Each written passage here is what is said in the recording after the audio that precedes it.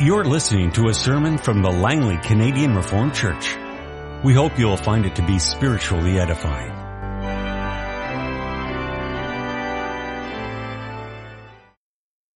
We open our Bibles this afternoon to Romans chapter 12, the verses 1 to 8. One of the many scripture passages cited at the bottom of Lord's Day 32 is this particular passage from Romans 12, which reminds us about the whole matter of living as living sacrifices of Jesus Christ. We read therefore from Romans 12, 1 to 8. Therefore I urge you, brothers, in view of God's mercy, to offer your bodies as living sacrifices, holy and pleasing to God. This is your spiritual act of worship. Do not conform any longer to the pattern of this world, but be transformed by the renewing of your mind. And then you will be able to test and approve what God's will is, His good, pleasing, and perfect will. For by the grace given me, I say to every one of you, do not think of yourself more highly than you ought, but rather think of yourself with sober judgment, in accordance with the measure of faith God has given you. Just as each of us has one body with many members, and these members do not all have the same function, so in Christ we who are many form one body. And each member belongs to all the others. We have different gifts according to the grace given us. If a man's gift is prophesying, let him use it in proportion to his faith. If it is serving, let him serve. If it is teaching, let him teach. If it is encouraging, let him encourage. If it is contributing to the needs of others, let him give generously. If it is leadership, let him govern diligently. If it is showing mercy, let him do it cheerfully. We now turn to Lord's Day 32 of the Heidelberg Catechism. Since we have been delivered from our misery by grace alone through Christ, without any merit of our own, why must we yet do good works? Because Christ, having redeemed us by His blood, also renews us by His Holy Spirit to be His image, so that with our whole life we may show ourselves thankful to God for His benefits, and He may be praised by us. Further, that we ourselves may be assured of our faith by its fruits, and that by our godly walk of life we may win our neighbors for Christ. Can those be saved who do not turn to God from their ungrateful and impenitent way or walk of life? By no means. Scripture says that no unchaste person, idolater, adulterer, thief, greedy person, drunkard, slanderer, robber, or the like, shall inherit the kingdom of God. Beloved congregation of our Lord and our Savior Jesus Christ, we have come this afternoon to Lord's Day 32 of the Heidelberg Catechism. And you can easily see that it is now the third part that we have entered. Look above Lord's Day 32 and you see the words our thankfulness. Some translations have our service or our gratitude. Our particular translation has our thankfulness. Now you might be inclined to say at this point, fine, but what does this mean? And really, what difference does this Lord's Day and this last section of the Catechism really make? What we need to understand, beloved, is that here in this third part of the Catechism, it is application time. It is truth application time. It's on to working with and working out what we have learned in the first part of the Catechism about our sin and misery, and in the second part of the Catechism about our deliverance. And it's seeing what kind of a difference does this make? What kind of difference does all of this theology that you've been ingesting for the past weeks and months, what difference does it make in your life? And that's also why question 86 really is about the last part. Why must we yet do good works? Now perhaps, just perhaps you thought that you were finished with good works and that it's kind of a closed chapter by now. After all, back in Lord's Day 24, we stated that our good works, and there we also talked about good works, but we said they're all imperfect and defiled with sin. And there we also said that really, when it comes down to it, our good works, when it comes to salvation, don't earn us anything. No brownie points, no air miles points or miles or what have you, nothing. It insists that when it comes to salvation, what really counts is faith. True faith in Jesus Christ. But you'll notice, in spite of that, we're not yet finished with good works, not quite. The Catechism wants to say more about them. And the Catechism insists, if you read very carefully, that we're not getting into optional material here, take it or leave it stuff. No, this is essential. Notice question 86 again. Why must we yet do good works? So contrary to what Roman Catholics believe, we Protestants do believe in the necessity of good works. We believe that true Christians are faith at work Christians. We believe that God's children, also these children baptized here this afternoon, one day have to become active, fruitful, alive in terms of their faith. And we believe really and truly that without works, faith really is dead, no matter what you say. But beloved, before we get into all the nitty-gritty of these works that the Catechism is going to refer to, there are some introductory remarks, there are some reminders, some pointers, some fundamentals to remember. And I put them under the following heading, A Grateful Life. We're first of all going to look at its center. Then we're going to look at its means. And finally, its reasons. Well, beloved, Lord's Day 32 opens with a long but direct personal question addressed to each one of us. Why must we, you and I, do good works? Why should we live a special life? Why does God want us to be different? Why do we have to stick out from the crowd? Now, over time, a variety of different answers are given to those questions. Maybe the most popular answer is, well, you know, my parents expect it. You know, and in a way that's understandable. My parents gave me birth. They love me. They shelter me. They cared for me. They fed me.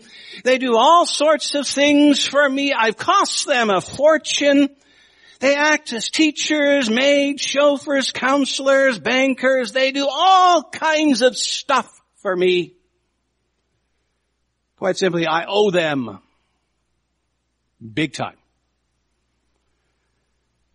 And so the result is that some children do what their parents expect out of a sense of duty and obligation. You know, it's kind of payback time. And some parents, believe it or not, will even use this as leverage and say to their children when they're concerned about their children, you owe me. You owe us.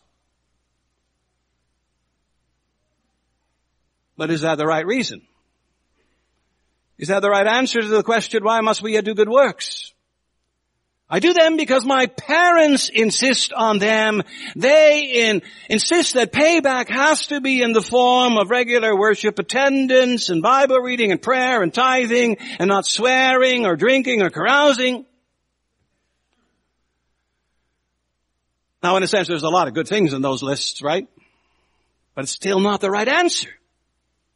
It's not the answer that the Catechism, according to the Scriptures, is looking for and wants to hear.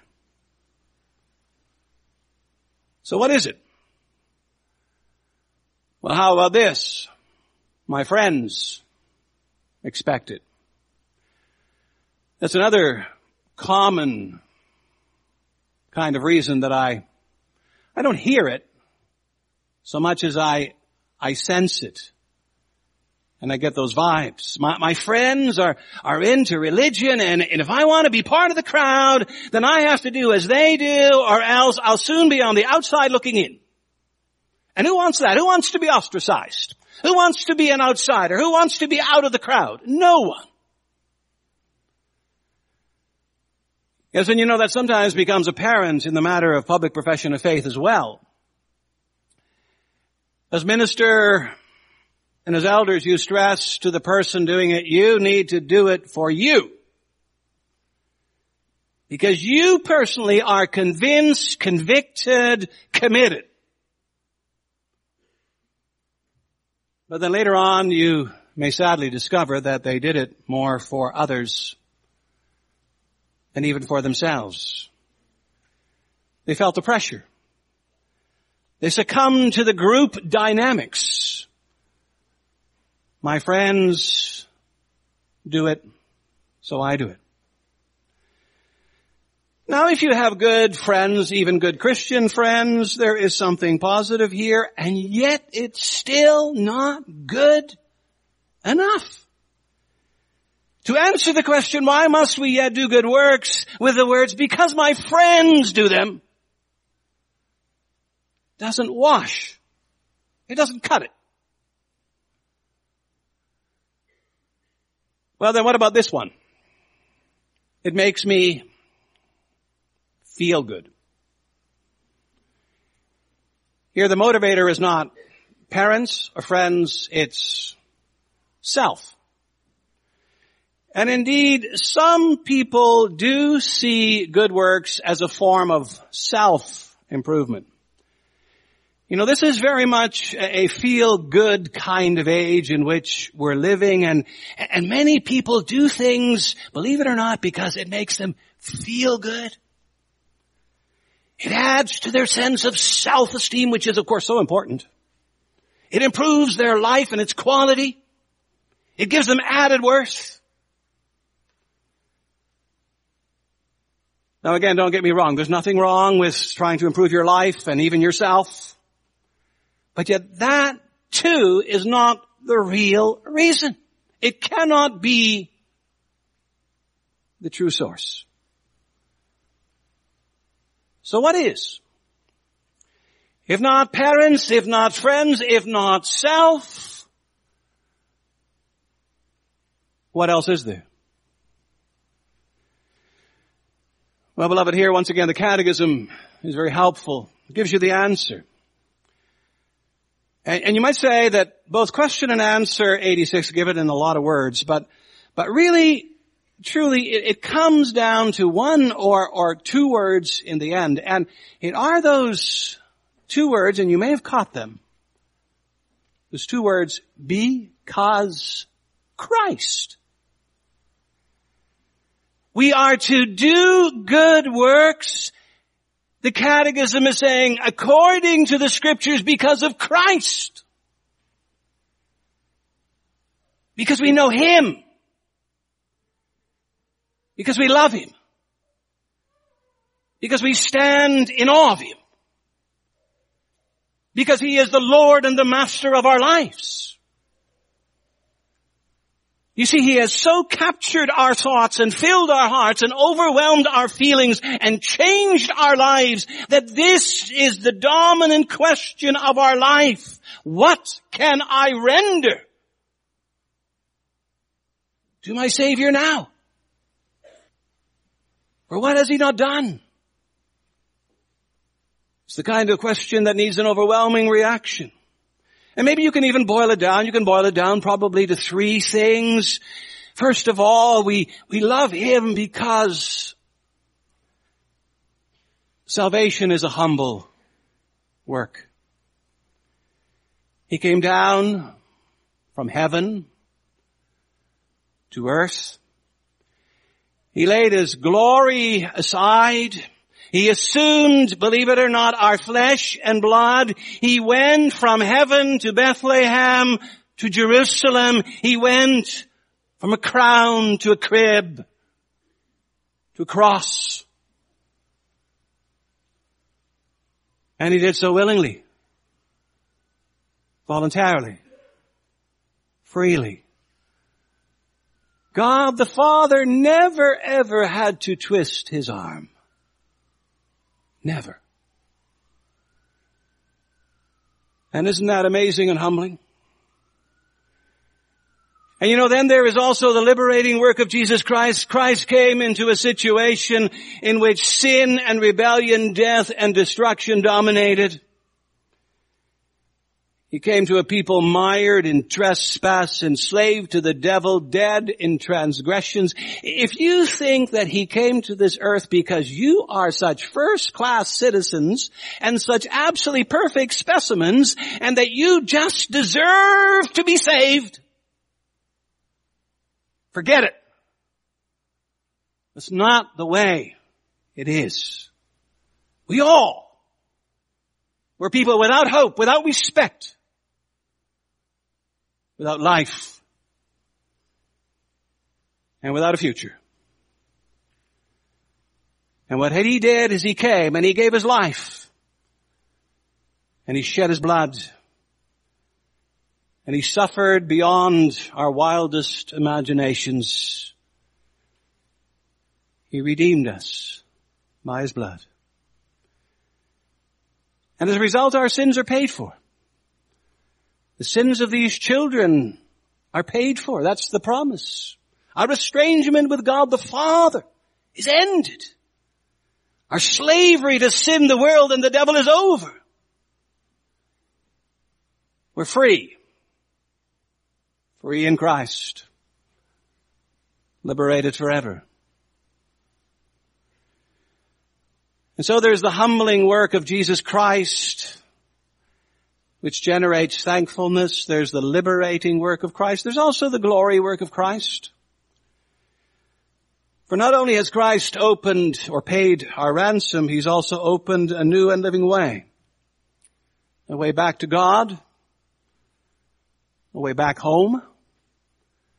A way to life above and glory everlasting.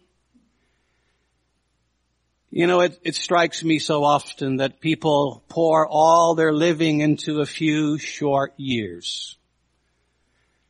They think, I've got to get every ounce of pleasure and fun and whatever have you out of this life, as if this life is all. This is only the beginning. A very small beginning. And a long, great, endless future of glory awaits for those who belong to Christ. And so, beloved, what a wonderful Savior we have. What a glorious Redeemer is ours. What a marvelous King rules over us. Yes, and he is now to be the source of my praise, the cause of my joy. And fundamentally, he's the reason for my obedience. And indeed, the only thing that can properly motivate, drive, and spur a believer on is his or her love and devotion for Christ. Nothing else can do it. Nothing else will do it. And do you understand that? Do we all grasp that there is ultimately only one true motivator and engine that can drive your life as a believer, and that has to be your love. Your commitment to your Savior. And may that be there for all of you. And may it also one day be there for all of these children baptized here this afternoon. May they come to the day and the moment where they say, Jesus Christ is everything to me. He is my all and all. And so, beloved, the reason why we do good works, the center is focused on Jesus Christ. But then we also need to understand, and that's pointed out to us as well, that the Holy Spirit is the means and the instrument that Jesus Christ continually uses in this regard. After all, if you ask yourself, who transformed the life of the disciples? Who changed those 120 people in Acts 1? Who equips the church of Jesus Christ? And again, there's really only one answer, and that is the Spirit. The Catechism says in answer 86, because Christ also renews us, how? By His Holy Spirit. And why is the Spirit the answer? Well, first of all, think about this. The Spirit is the one who ultimately convicts us. What causes you to be able to call a sin? Lots of people look at sin and they say that's a minor slip-up. That's just a little thing gone wrong. The Scripture says it's sin. And what enables you to see the sin? What is it that enables you to see the darkness? What is it that stirs your conscience? What is it that gives you an eye for evil and depravity? What makes you realize that we are living in desperate need of forgiveness, peace, and righteousness with God? It's only the Spirit of Christ. He alone is in the truly convicting and convincing business. Yes, He convicts and He convinces. Maybe conviction is the negative, convincing is the positive. For not only do we need to see our sin, that first of all, we also need to see God's answer to sin, and that is Christ. And what is it that makes the Word and the promise of the gospel come alive in our hearts? Who is the one who, as the canons say, and we don't often go to the canons, but the canons are filled with nuggets, as the canons say in Article 11, enlightens the mind, penetrates into the innermost recesses of man, opens the closed and softens the hard heart. Who does all that kind of stuff? Who does major mind and brain and heart surgery? In the spiritual sense of the word. It's only the Holy Spirit.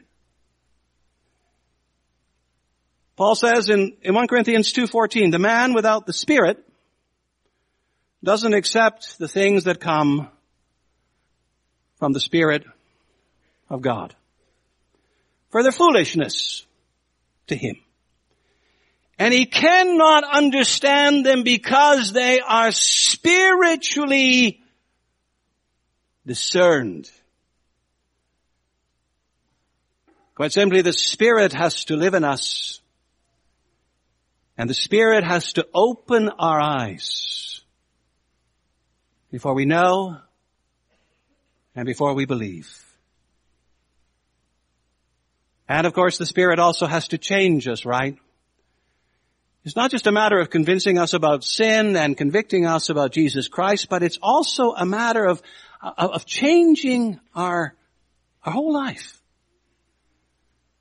Without the work and the power of the Spirit, our lives are filled actually with the works of the flesh. And you know about the works of the flesh. You can find them in Galatians 5. Sexual immorality, impurity and debauchery, idolatry and witchcraft, hatred, discord, jealousy, fits of rage, selfish ambition, dissensions, factions and envy, drunkenness, orgies and the like. It's a description of our modern society, the society in which we live. This stuff goes on every day, every moment. We live in it.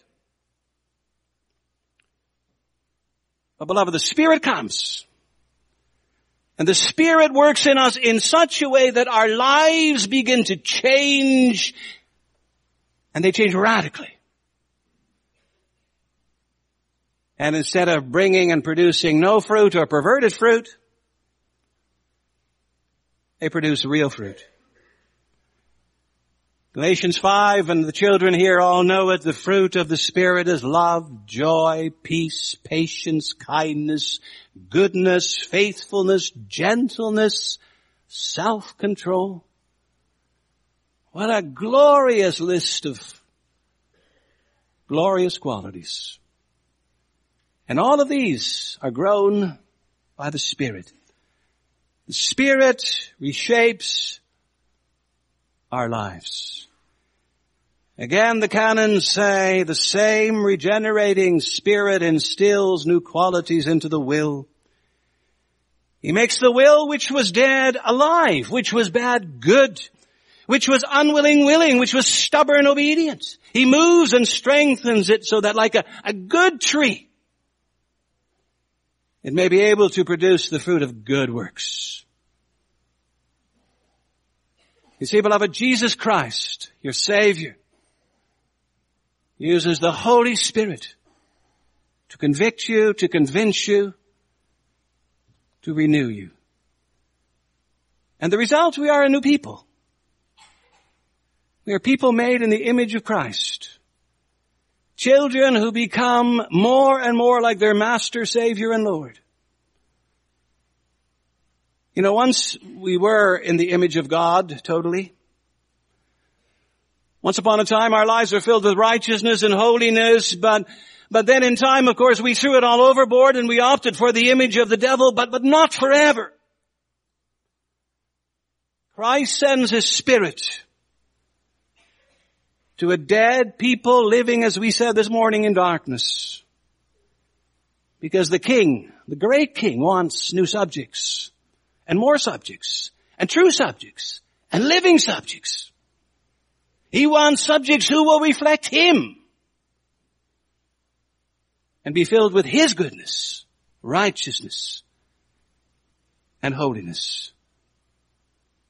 So the Spirit goes to work. And then what, beloved? Then people are remade in the image and likeness of Christ. The Apostle Paul puts it so well in 2 Corinthians 3 when he says, and we, who with unveiled faces all reflect the Lord's glory. Imagine that. We all reflect the Lord's glory, are being transformed into the likeness, His likeness, with ever increasing glory, which comes from the Lord, who is the Spirit. You see, the Spirit keeps on working every day. He keeps on transforming us. He keeps on glorifying us, as it were. He keeps on making us more and more into what are good work machines. People who know the meaning of real gratitude. Well then, beloved, excuse me for asking, why does Christ bother? Why does Christ send the Spirit to change us to be after His image? Why go to all this work? Because this is a lot of work and a lot of effort. Well, the first reason, and there actually are three reasons you can find back in the Catechism. First of all, Christ wants us to live a total life. The result of the transforming work of the Holy Spirit is that our lives slowly but surely are gradually being changed totally. Not partially, not superficially, but utterly. The Catechism, for example, summarizing Scripture, says, so that with our whole life we may show ourselves thankful to God for His benefits, and He may be praised by us. Our whole life is at stake here. And that means not just our Sunday life. As believers, we are sometimes called Sunday Christians. It means that we wear our Christian identity only one day out of 7. You know, one day is for dressing up, going to church, worshiping, praying, singing, resting. And the other 6 days you are free to swear, to lust, to steal, to cheat, to rip off, to gossip, to be sexually immoral. What a study in contrast. Yet, true believers are not like that. They serve Christ 7 days, a whole week. They serve Christ everywhere, not just in a church building or near it. They serve Christ in everything they do. Their lives are not being compartmentalized into grace and nature, holy and profane, truth and falsehood. No, they strive to live different lives all the time. That's what Christ wants. 7-day, 24-hour Christians. But he also wants, and that's to be found here as well, he wants us to live confident lives. He wants followers who do his will every day and who, as a result of doing it, gain confidence and surety and certainty. You know how it is that if you're unfamiliar with something, you often will lack confidence. If someone was to put me on a big Harley-Davidson motorcycle and say, ride it, I would be terrified and probably have another broken leg or worse. I have not a clue as to what to do. However, if I'm taught, and if I have the time to practice, then maybe slowly the dread will give way to confidence. Or to give you another example, an iPad. You give some older people one of these new electronic gadgets and they freeze up. They don't know what programs to download. They don't know what buttons to push, and they hold their breaths whenever they do. But here too, teaching and practice drive away fear and instill confidence. And you know, the same applies to faith and good works. The more you learn and apply, the more you know and you do, the more you understand and you act, the bolder and the more confident, the sure you will become. You'll be assured, as the Catechism says, of your faith by its fruits. Never apply your faith. It will shrivel. Never exercise it. It'll die. But on the other hand, live it, practice it, wrap yourself in it, apply it, and you will thrive, and you will grow. And you'll become confident and assured. And that's what Christ wants. He doesn't want these children here this afternoon to grow up as timid children, as insecure followers, shaky disciples. Now it's as we're told in Hebrews 12, therefore strengthen your feeble arms and weak knees, make level paths for your feet, so that the lame may not be disabled, but rather healed. And so, beloved, the Spirit, Christ transforms us by the Spirit because He wants us to live a total life, a confident life. And one more thing, and maybe that's kind of hard to capture, but I've kind of called it a magnetic life. Christ redeemed you, and the Spirit renews you for what purpose? In order that you might draw others to Him. In Philippians 2:14, we have that well-known passage that God wants us to become children of God without fault in a crooked and depraved generation in which you shine like stars in the universe as you hold out the word of life. Those are beautiful words. Children of God. That's what we are, right? Living in the midst of a crooked and depraved generation. Isn't that true? Shining like stars in the universe. Is that also true? Holding out the word of life to others. Is that true as well? Christ, who is the light of the world, says you are also the light of the world. And the question that needs to be asked from time to time is, are we? Is this true? Are we still glowing? Is our life still a reflecting kind of life, or are all the lights turned off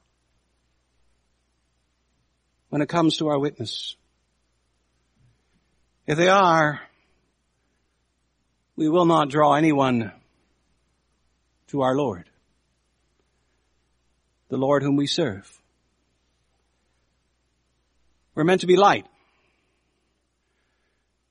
One of these days, summer is coming, I'm told. And no doubt many of you will go camping. And at night it tends to get kind of dark. Unless you're camped under a lamppost.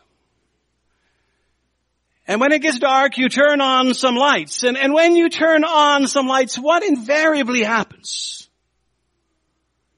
Oh, the flies and the bugs and the mosquitoes, they come out of hiding. They're all, you see, attracted to the light. It draws them like a magnet. Well, pardon the comparison, but that's what you and I are supposed to be doing. We're supposed to be like magnets. We're supposed to be drawing others to Christ. We are supposed to win them, the Catechism says, for our Savior. We need to teach our children to do the same. And so, beloved, the question remains, are your lights on? Are you doing good works? Works because of your love of Christ alone. Works in the power of the Spirit. Works that praise Him every day, that build up your faith. And that pull the hearts and the lives of others to Jesus Christ. Are you doing that? Amen. This has been a sermon from the Langley Canadian Reformed Church. For more information, please visit us on the web at www.langleycanrc.org.